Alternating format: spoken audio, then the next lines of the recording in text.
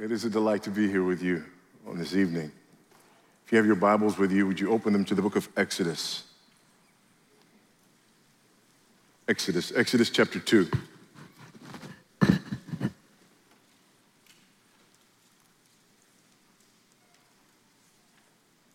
Let's turn our attention to the subject of God, our only hope. Because God is indeed our only hope. And if we need to talk about anything in these days, it is hope, is it not?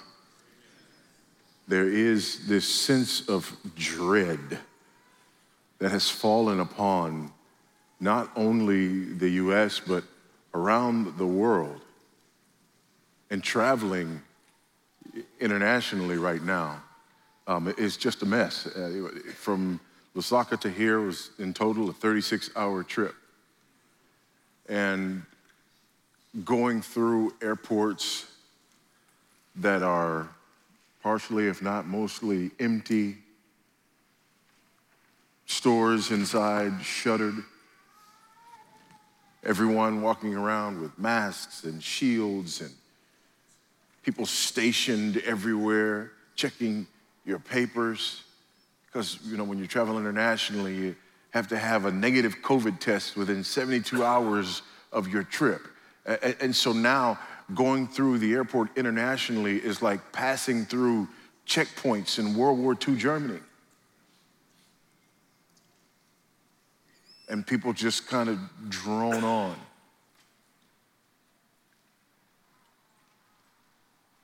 I was listening to the news the other day, and some physician was talking about the vaccine, or one of the many vaccines. And it's interesting because before there were vaccines, there was a glimmer of hope because eventually someday we'll have a vaccine. This thing is here.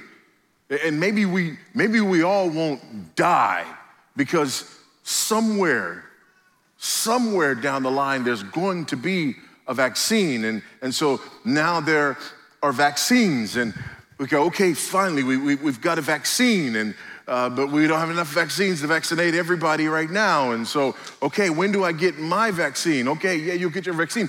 But then I'm listening to this doctor on the news, and this doctor says, listen, we have to be clear about this. Even with the vaccine,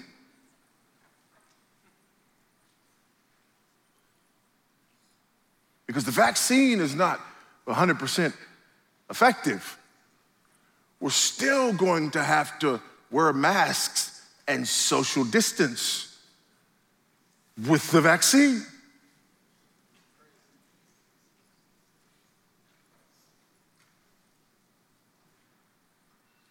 And so now, where's the next glimmer of hope? Well, the good news is, our hope was never in vaccines. It was never in masks. It was never in social distancing. It was never in not seeing a novel coronavirus. Our hope was and is and always will be in God and in God alone. Everything else will fail us. We must hope in God. In addition to all of that, now there are people who are losing hope because of political situations and circumstances. And there's a ditch on both sides of the road. If you were pro the party that lost, then you feel like there's no hope, and that all hope has been lost because you put your hope in the party that lost. But if you had hope in the party that won, then you're still out of luck, because our hope is not in them either.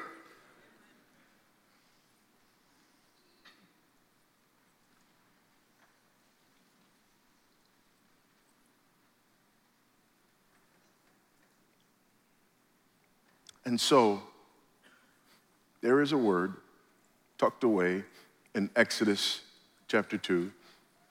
I just want to read a few verses, beginning at verse 23.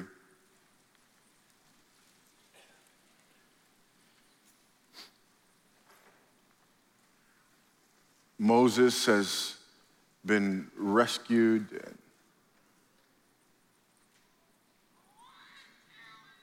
He's found out who he is.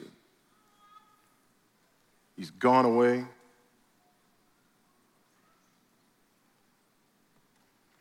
He killed the Egyptian. He now finds himself in Midian.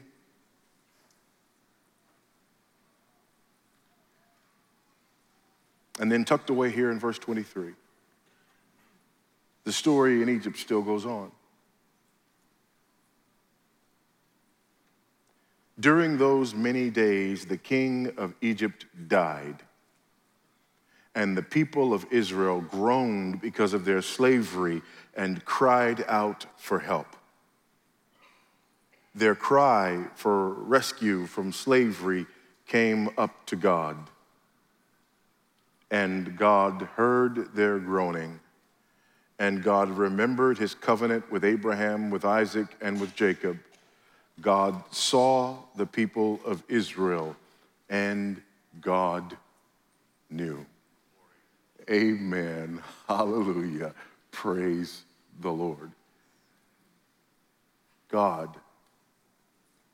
our only hope. God was Israel's only hope.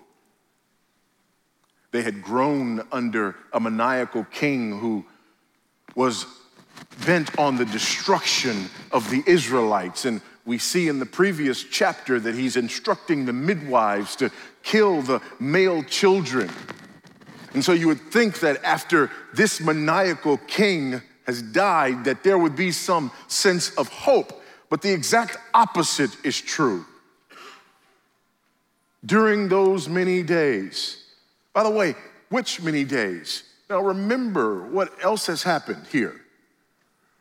We've learned of the presence and of the designs of this maniacal king, but we've been introduced to another character, this hopeful character.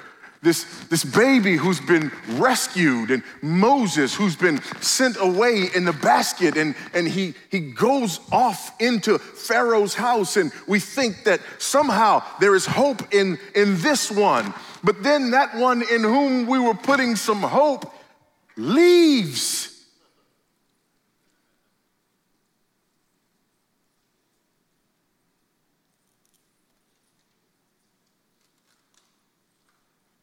And there can be despair because we thought, certainly if God is going to deliver his people, we can see where this story is going. One of God's people was rescued from the murderous king and then ends up in the house of the murderous king. Certainly, he will rise up in the house of the murderous king, and he will gain power in the house of the murderous king. And then when the murderous king dies, he will use the power that he has in the murderous king's house in order to deliver the people of God. God, you are so wise to put Moses in the, wait, what?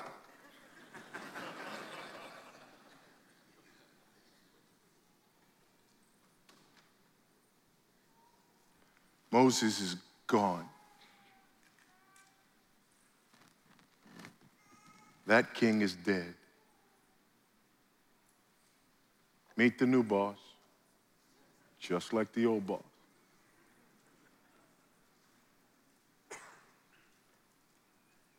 And there is hopelessness. In many ways, this text is a tale of two perspectives. The first verse, and really the first 2/3 of the first verse, are about the perspective of earth. We look at the situation from the perspective of earth. Look at verse 23. During those many days, the king of Egypt died. Remember all the other things that happened.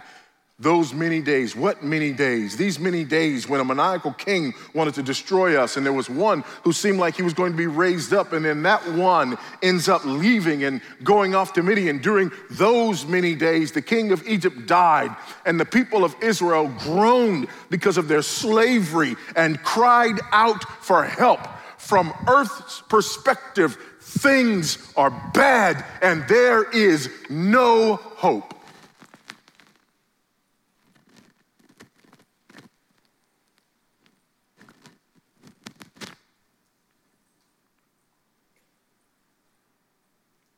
The only thing worse than slavery is death. And these are slaves who are being pursued to death.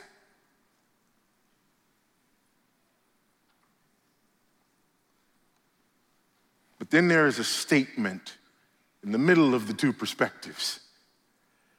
Their cry for rescue from slavery came up to God. And now we see the same situation. Nothing has changed on the ground. In verse 24. Amen? Nothing has, in fact, nothing's going to change for a while on the ground. And God heard their groaning, remembered his covenant with Abraham, with Isaac, and with Jacob, and God saw the people of Israel, and God knew. These 4 words point us to the hope that we have in God. These 4 words teach us something about the God of hope and of our hope in God. First, God heard their groaning. God heard their groaning, their crying out, and God heard. There is hope in God hearing. Amen? There's a couple of things that we see in this. One thing that we see in God's hearing is that God is distinguished from the idols of Egypt. Over in Psalm 115, we have a helpful word. If you'll turn your Bibles there to Psalm 115.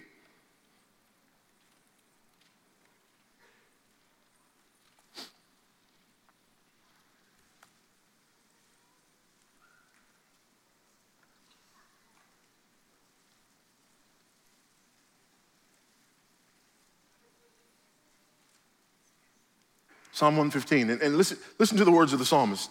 Not to us, O Lord, not to us, but to your name give glory, for the sake of your steadfast love and your faithfulness. Why should the nations say, where is their God? Our God is in the heavens. He does all that he pleases. And then here's the distinction. Remember, God heard. They're in the land of idols, the land of Egypt, the land of idols.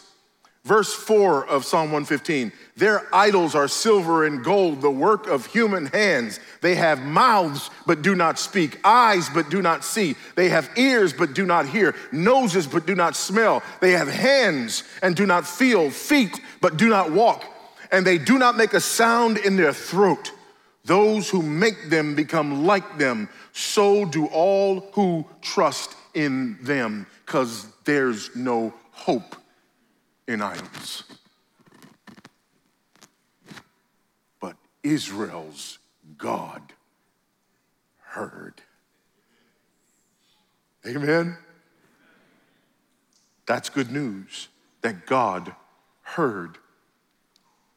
This is incredibly important because when we find ourselves in situations where we lack hope, one of the things we have a tendency to do is to doubt God's care for us. We doubt that God is paying attention to us. So this statement that God heard confronts that immediate fear that we have. That fear that says we have no hope, or that fear that says we have to look around for something to hope in. We doubt God's care for us. We fear the worst. We turn from following God. We shake our fists at God, all because we do not hold on to this truth and we do not see reality from heaven's perspective. All we look at is what we see on the ground. Moses wants us to know that even in those dark days where no one knew what God was up to, God heard. The Bible makes it clear that God hears us. Psalm 55:17, evening and morning and at noon I utter my complaint and moan, and he hears my voice. Proverbs 15:29, the Lord is far from the wicked, but he hears the prayer of the righteous. 1 John 5:14 and 15, and this is the confidence that we have toward him, that if we ask anything according to his will, he hears us. And if we know that he hears us in whatever we ask, we know that we have the request that we have asked of him. Beloved, it is a privilege to be heard by God. And let me say this. If you have to read the rest of the text in order to have hope, you've missed something. Because if we just stopped right there, this would be good news. Amen? It is a privilege to be heard by God. The God who upholds the universe hears us. Can you imagine? You know, one of the things that I love to do, I love looking through telescopes. I love looking at astronomy and looking at planets and looking at stars. I love looking at books about the stars and the planets and all these sorts of things. People are talking about going to Mars. I've got a friend who is a NASA astronaut. And I just said, you know what? I know it could probably never happen. But what would a brother need to do?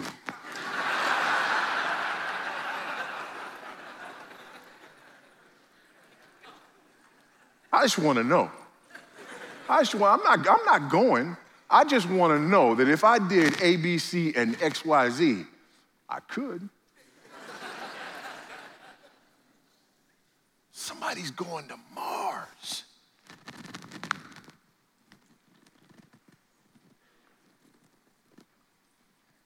Men have stepped foot on the moon.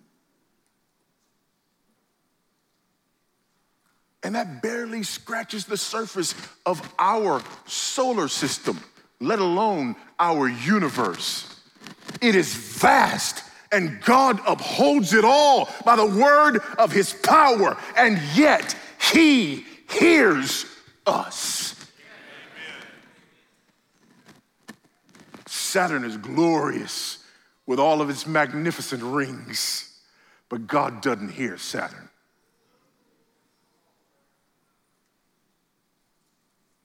But when God's people cry out, God hears us. And I know what you're saying, and you better be careful. Because some of you are sitting there and you're saying, yeah, I hear what you're saying, but you just don't know, brother. I've been crying out to God, and God hasn't heard me. Can I very gently and as lovingly as possible say to you, repent.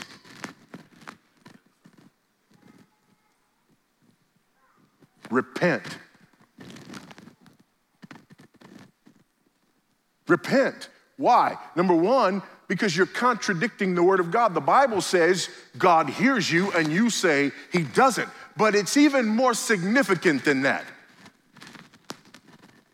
How arrogant do I have to be to assume that if God heard me, I would know by now, because if he heard me, he'd have done what I said. God help us all.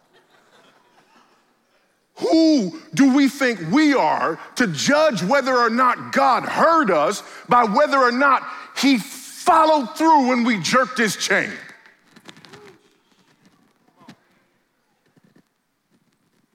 You better check yourself.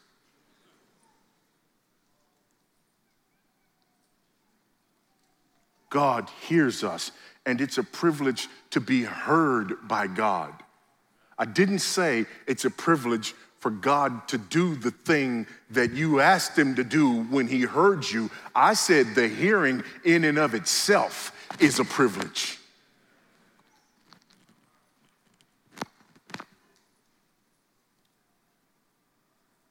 Through prayer, we commune with God, and there is great comfort in this. Whatever you're suffering, remember two things about it. Number one, it's temporary. And number two, it's not worth comparing that which lay ahead for you, regardless of whether your circumstances change or not. Paul says in Romans 8:18, for I consider that the sufferings of this present time are not worth comparing with the glory that is to be revealed in us. For the creation waits with eager longing for the revealing of the sons of God.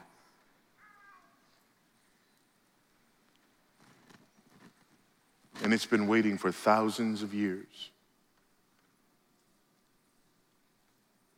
God hears us.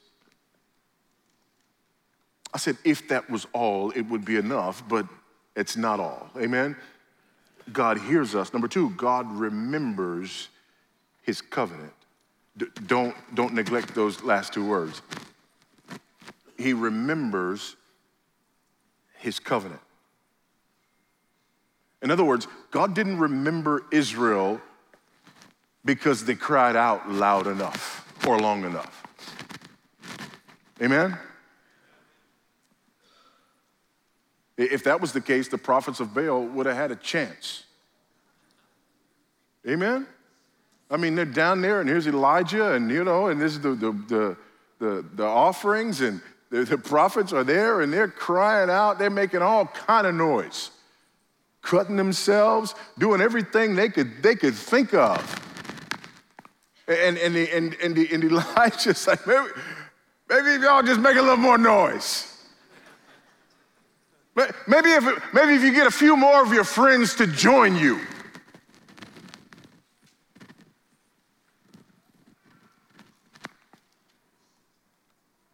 God didn't remember Israel because they were the good guys. They were not. There are no good guys. All have sinned and fall short of the glory of God. Stop reading your Bible like that. We read our Bibles like we're reading a Western. Like you can tell. And whenever you're reading about the Israelites, you're reading about the guy in the white hat who comes and no, absolutely not. All have sinned and fall short of the glory of God. Israel is rescued and redeemed in spite of the fact that they are sinners. In fact, they're redeemed from their sin. They were neither innocent nor sinless, and God did not owe them deliverance. Consider how we come to God when we feel hopeless. One of the reasons we feel hopeless is because we say, listen, I am a good person. Why am I going through this? I go to church. Why am I going through this? I don't do bad things. Why am I going through this? I am this. I am not that. Therefore, why am I going through this? Again, as though this is our theology. Our theology is, as long as I am better by some margin than the worst people I know, things ought to go well for me. In other words, my hope rests in my own relative goodness.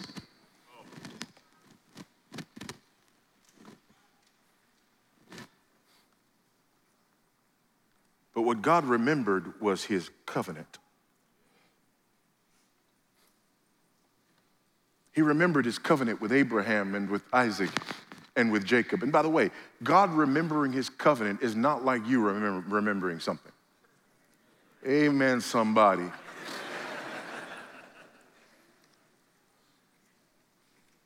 You ever had this? You ever had this situation? Where, as a parent, and we got 9 kids. I've had this situation so many times. I'm ripping and running and doing whatever I'm doing. and a kid is standing in front of me, looking at me with that look. That look that immediately communicates to me, you know what? I'm supposed to remember something right now.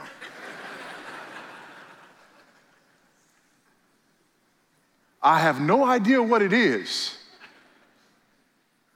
but I know this one does. And then the child says whatever that thing is, and all of a sudden that thing comes back to your remembrance. No, God is not like that. Amen? When it says here that God remembered his covenant, what's being referred to here is not a God who's so busy upholding the universe by the word of his power that somehow he has to go back over here and say, oh, wait a minute, you guys are suffering? I'm sorry. Can somebody spin that while I go? No, that is not what the text means here.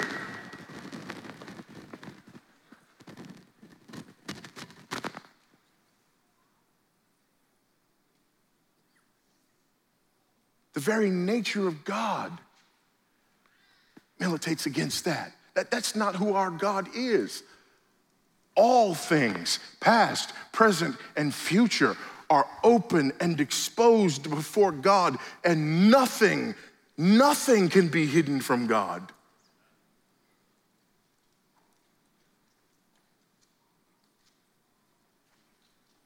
When we talk about God remembering his covenant, what we're referring to is God's providence. God is actively working out. He's working out all things in accordance with his will and with his covenant. Now, for Israel, this is wonderful in the context here.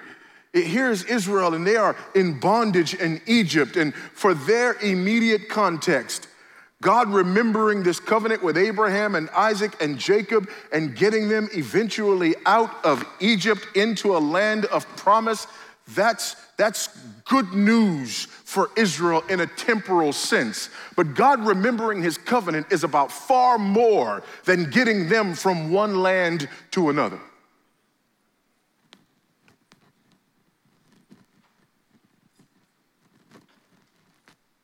I'm glad God remembers his covenant with Abraham and with Isaac and with Jacob. But I'm more glad that God remembers his covenant with God. I'm glad that God remembers the covenant of redemption. Amen? You see, because in the covenant of redemption, the God who created the world and all things in the world has existed eternally before the world. This God existing eternally and perfectly in three persons, the Father and the Son and the Holy Spirit. The Father is God, the Son is God, and the Spirit is God, but the Father is not the Son or the Spirit. The Spirit is not the Father or the Son. Amen?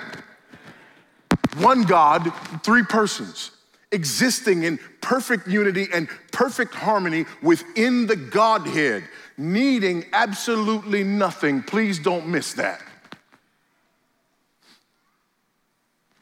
If God needs something, then that means he's deficient. And if he's deficient, he's not God. God needs nothing. And the unity in the Godhead, the harmony in the Godhead, the love in the Godhead is perfect. And that love within the Godhead spilled over in creation and redemption. And in the covenant of redemption, the Father, out of love for the Son, bequeaths to the Son a people. You can read about it in John chapter 17. When Jesus talks to the Father about the people you gave me, he bequeaths a people to the Son. And the Son, out of his love for the Father, actually wraps himself in flesh, lives a perfect sinful life, dies the death that sinners owe, so that he can, out of love for the Father, redeem the people whom the Father bequeathed to him before the world began in the covenant of grace. But wait, it's not over yet. Because the Spirit, who is not the Father or the Son, but is a perfect expression of the love between the Father and the Son, because of the love between the Father and the Son, does his work of applying redemption to all those for whom the Son died because the Father gave. That's the covenant of redemption. So whatever it is that you're going through, know this: God remembers his covenant, and God redeems his people. That's why the text doesn't say, when God finally got around to it, he sent his son. No. When the fullness of time had come,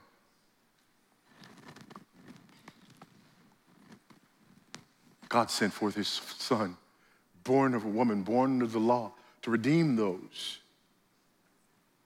who are under the law. In other words, God remembered his covenant. There's a third one here. God sees his people.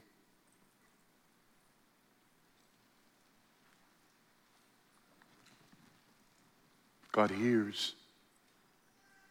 God remembers his covenant. And God sees. God sees. This answers our burning question. Because in the midst of our hopelessness, when we forget God, our only hope, and begin to look other places, many times it's because we forget this reality that God sees.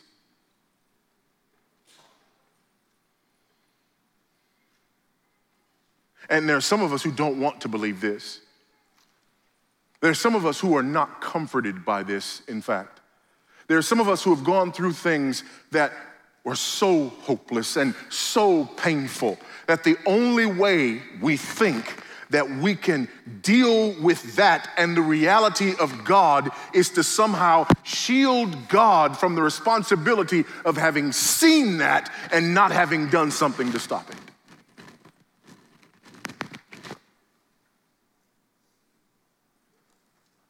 Psalm 121 won't let you think that. I lift up my eyes to the hills. From where does my help come? My help comes from the Lord who made heaven and earth. He will not let your foot be moved. He who keeps you will not slumber. Behold, he who keeps Israel will neither slumber nor sleep. The Lord is your keeper. The Lord is your shade on your right hand. The sun shall not strike you by day, nor the moon by night. The Lord will keep you from all evil. He will keep your life. The Lord will keep your going out and your coming in from this time forth and forevermore.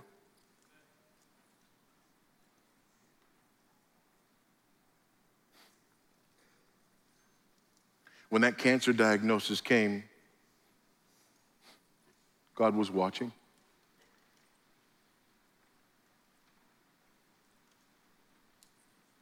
When that child went astray, God was watching.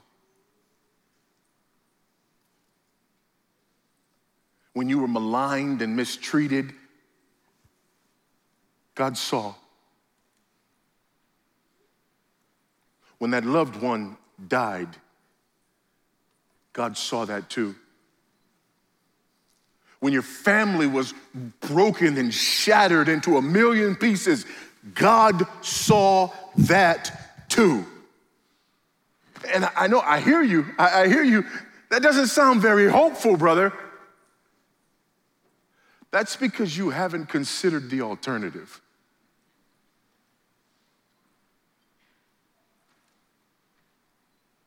The alternative is we serve and worship a God who misses things.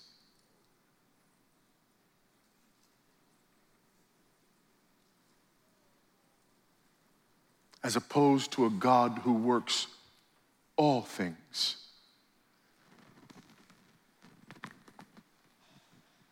to our good and for his glory. The alternative is absolutely unbearable. The idea that somehow there are moments in my life where God does not see. The idea that there are somehow moments in my life when God is not able to be my hope, and therefore I have to trust in something or someone else to be my hope. Because here's the sad reality. If God can't intervene, whom else have I?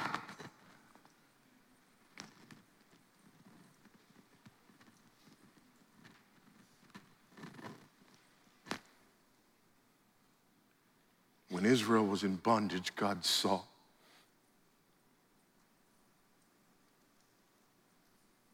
And when your darkest day came, God saw.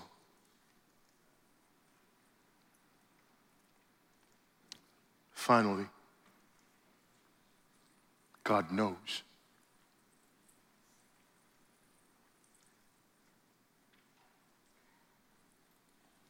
God knows. God knows what? Yes.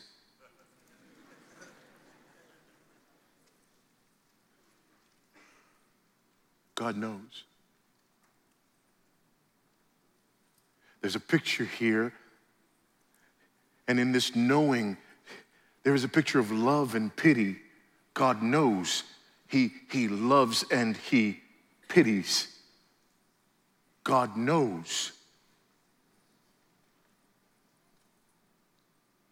Why is God our only hope? Because God is the only one who hears and who remembers and who sees and who knows.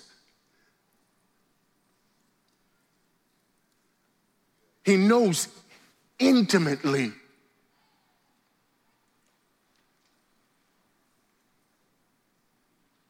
God knows which circumstances will maximize his glory. God knows how much you can bear. God knows what you really need. And God knows that your deliverer is coming. Because the God who knows is the God who delivers. So where was God?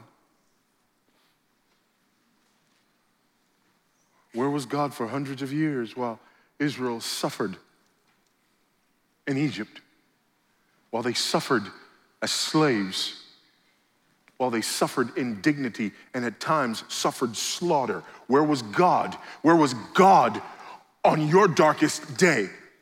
In your darkest hour, where was God? And the answer is, he was in the same place that he was in when he crushed and killed his only son to make that thing right.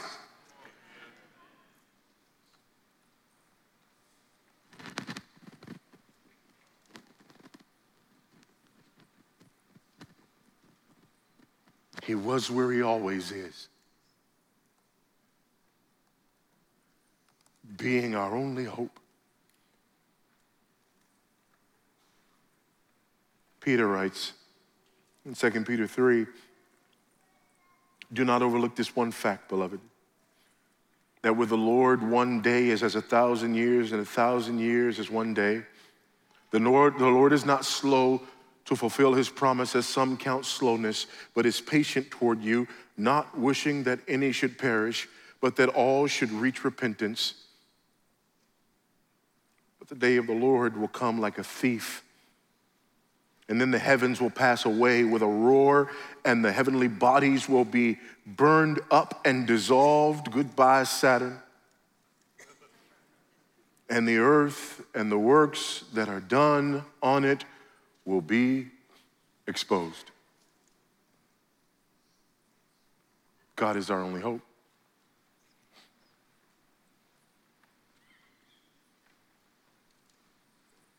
There is no other hope.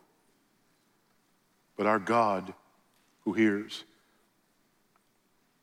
our God who remembers his covenant, our God who sees, and our God who knows. And so back in Psalm 115, we left off at verse 8, where those who make these idols become like them, and so do all who trust in them. And by the way, anything that you are trusting in other than God is an idol, because God is our only hope. And the moment you are trusting in something else, you are saying that God is not who God is. God is not our only hope. And whatever this thing is and whoever this person is, this is now that which God says he and he alone is. Verse 9, Psalm 115, O Israel, trust in the Lord. He is their help and their shield. O house of Aaron, trust in the Lord. He is their help and their shield.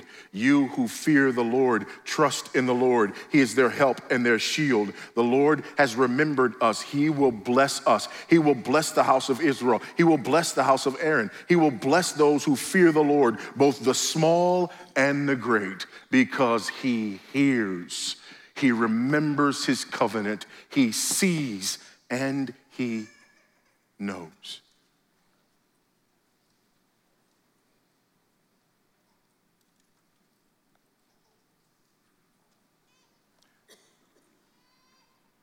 Now, what I find is that sometimes even all of this together is not seen as enough.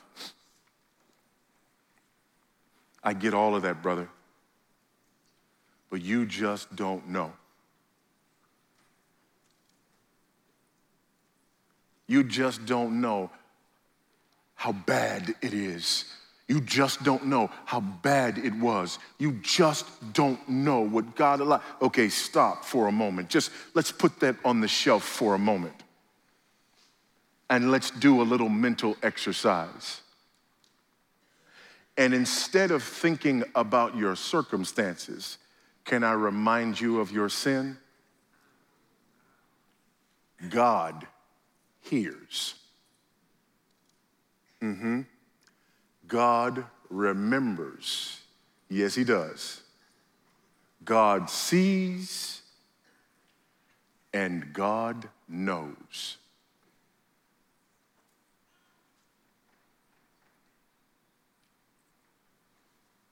And yet, he has been merciful to you, and you have not gotten what your sin deserved. And the only reason you haven't is because of this that we just put on the shelf over here.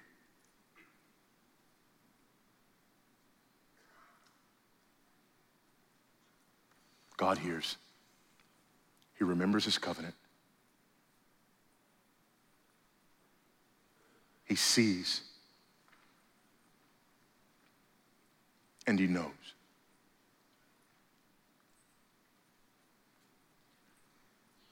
And the culmination of all of this was the person and work of Christ.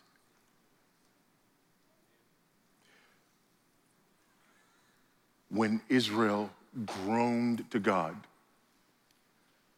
they had no idea that their deliverance was already on the way. Years would pass before their deliverer would come.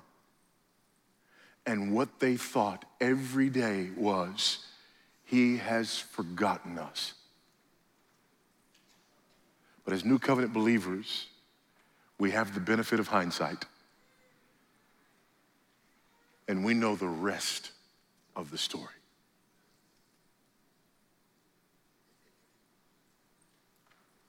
That God so loved the world that he gave his only begotten Son. Amen? So that whosoever believes in him shall not perish, but shall have everlasting life. That is our hope. And because that is our hope, we need look nowhere else. Let's pray.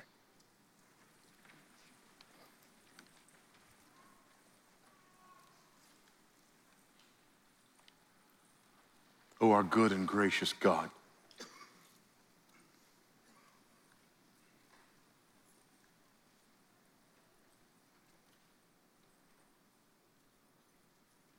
how we love and adore and thank and praise you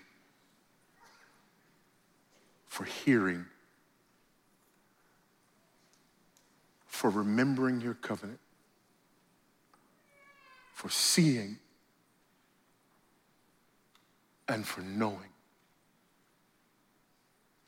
Grant by your grace that we might rest in the hope that that truth brings.